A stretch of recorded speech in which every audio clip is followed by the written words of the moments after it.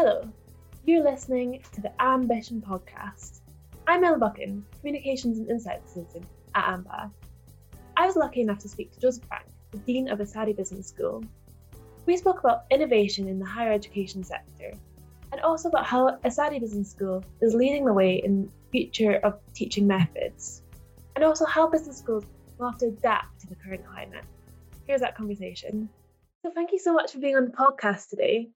Could you introduce yourself and tell us a little bit about your career, please? Yes, I am Josep Franch. I'm the Dean of ESADE Business School in Barcelona, Spain.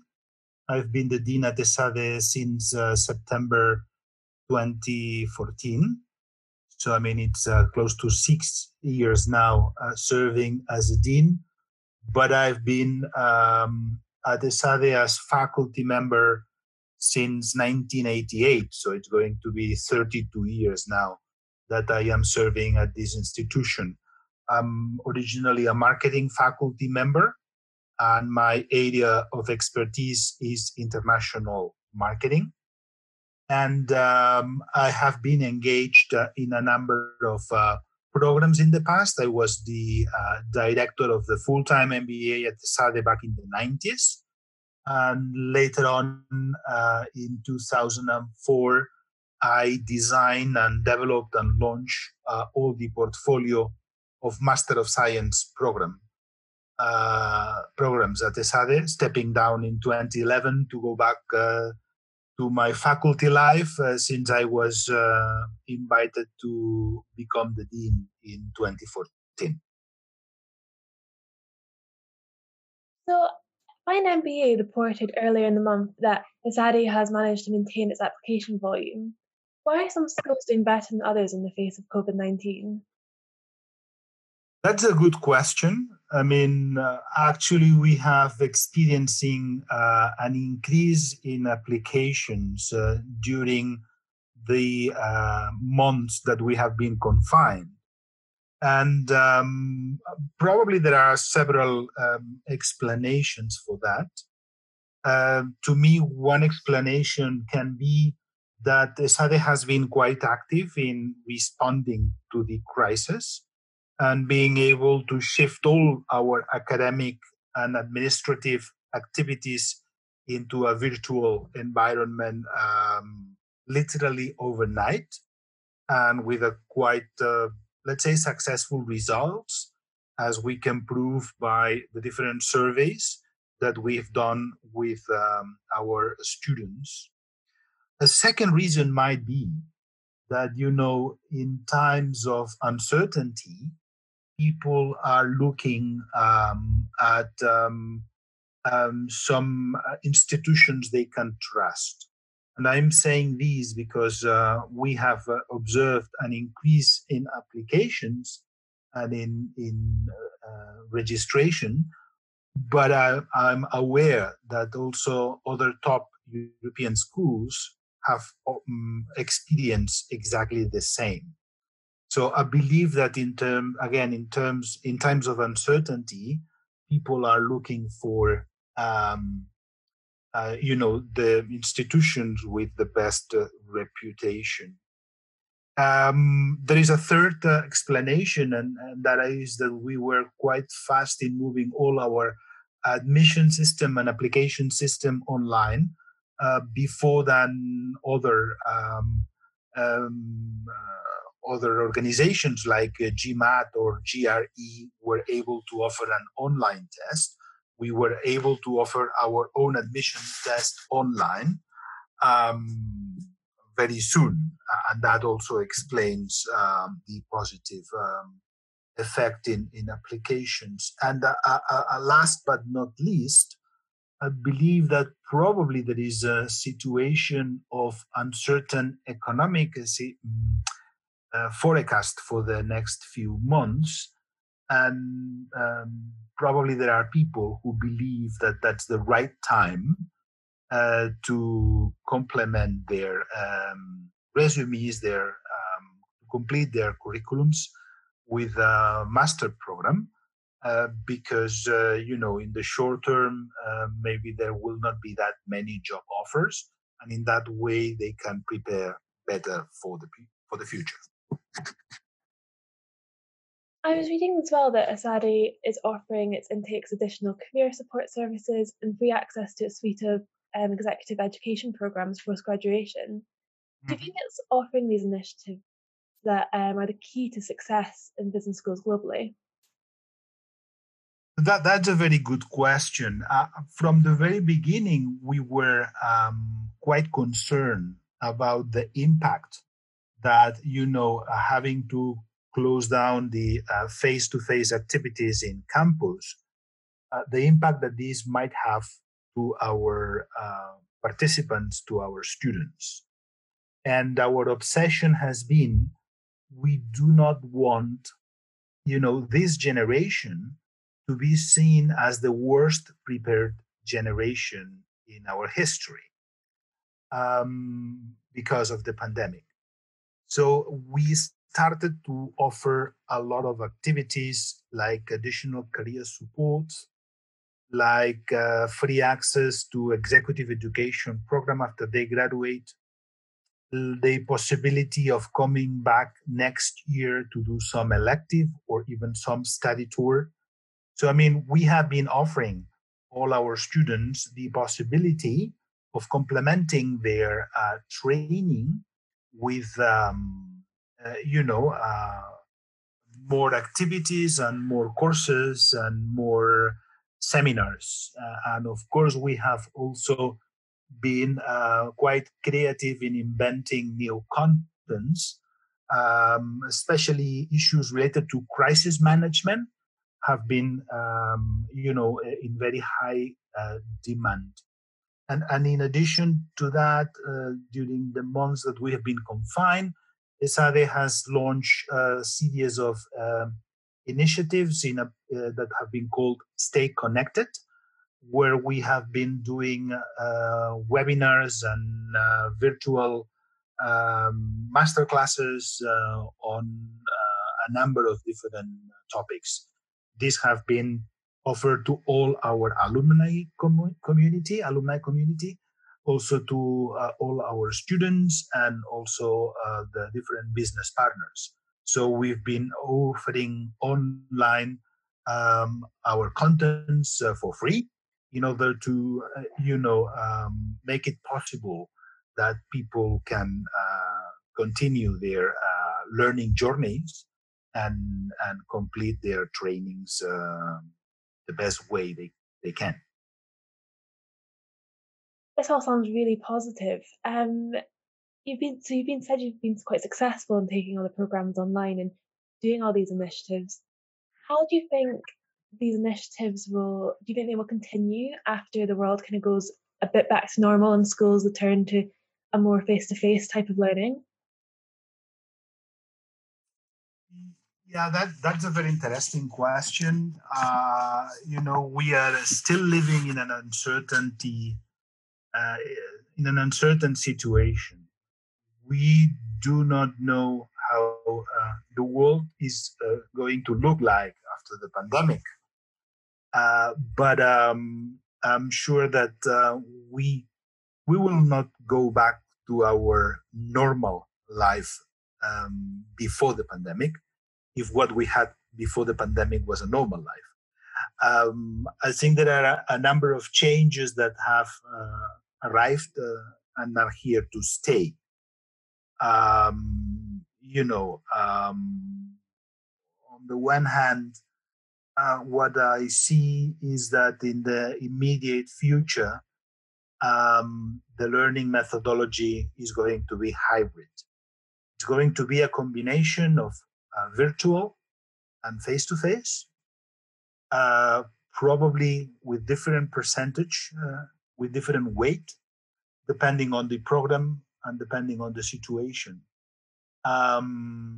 With the students in the classroom and students that will have problems for or still mobility restrictions. In a way, we had in our strategic plan the idea of moving to a hybrid model. But that was accelerated literally overnight when the pandemic hit all the higher education. So what the pandemic has brought is, a swim or sink situation for all business schools to move all the contents online. And this has been a kind of a training for all of us. We've learned a lot in the past few months, and now we are using all these learnings and takeaways for defining a better learning solution in the future, which again is going to be hybrid, combination of virtual and face-to-face, people in class and people working from a remote location outside class, with a completely different way of what we used to have in the past. In that sense, we've been quite lucky because a couple of years ago we decided to launch our in-on programs, and these were master degrees, executive master programs that had a 70% virtual environment and a 30% face-to-face periods, especially at the start, at the end, and also in strategic spots during the program. And we've been quite successful in developing a very interesting learning methodologies and instructional design for these programs. And these programs have been tremendously useful for us in transitioning to the online format as an emergency solution when the pandemic, hit us. And what we have done during the last few months is experimenting a lot, is innovating a lot in order to find learning experiences that can be delivered virtually and that are as good as the learning experiences that we have face to face. So, in a way, we all assume that online or virtual courses were low touch, and the face to face were high touch experiences. But we've discovered that we've been able to create virtual learning solutions online that are high touch as well. So we've spoken a little bit about ESADE and what maybe it aims to do in the future, but how do you think the future of business education as a sector will change in the next 10 years? Okay, we are going to see, I guess, a transformation which is going to be even more accelerated than what we assumed a few months ago. I guess we can identify four main waves of change. The first one is the digital disruption and the democratization of access to knowledge. It's not changing just higher education. The whole corporate world has been changed due to the pandemic, and digital disruption has happened in all industries. So especially in higher education, this digital disruption has to be even more, one of the issues that we have to deal with. The second point, the second wave of change is that the job market is probably evolving faster than the traditional education system. Today, companies require profiles with a more multidisciplinary approach, more transversal, more tech-oriented competencies, and also which are able to respond faster crisis situations, which means that all these competencies are competencies that probably were not at the beginning in our programs, but we had to put them in our programs, and we will keep them in our programs because this is what the companies require. The third point to me is that students are looking for innovative educational experiences that are which are different from the traditional business education. People working from different locations in teams, working on projects, on real projects, looking for solutions that have to be found faster, which are more transversal, which are more multidisciplinary in the approach, more hands-on experiences. Experiential learning is the name of the game here. And the last point is that, of course, globalization is not going to stop due to the pandemic. Probably the mobility of students has been affected, but we still need to combine people from different nationalities in a classroom, maybe not physical, yes, virtual, and they have to be able to work together and to negotiate and to, prepare projects. So, COVID has not affected us in the way that is not going to, make higher education more local again, not to reverse the trend of globalization, but we will need to understand the trend of globalization in a different way. And probably this is not, sending students back and forth for long periods of time, but being able to work internationally and being able to work with people from different countries. Probably another point here would be that people are looking also for specific learnings, for micro credentials, for short and flexible programs that can provide them with pieces of knowledge that they need to complement their skills and their competencies. So we are going to see a combination of probably long programs which are aimed to transform an individual, with shorter programs, more specific programs that are going to complement specific skills or competencies, or helping them to fill the gap that they might have in some learning.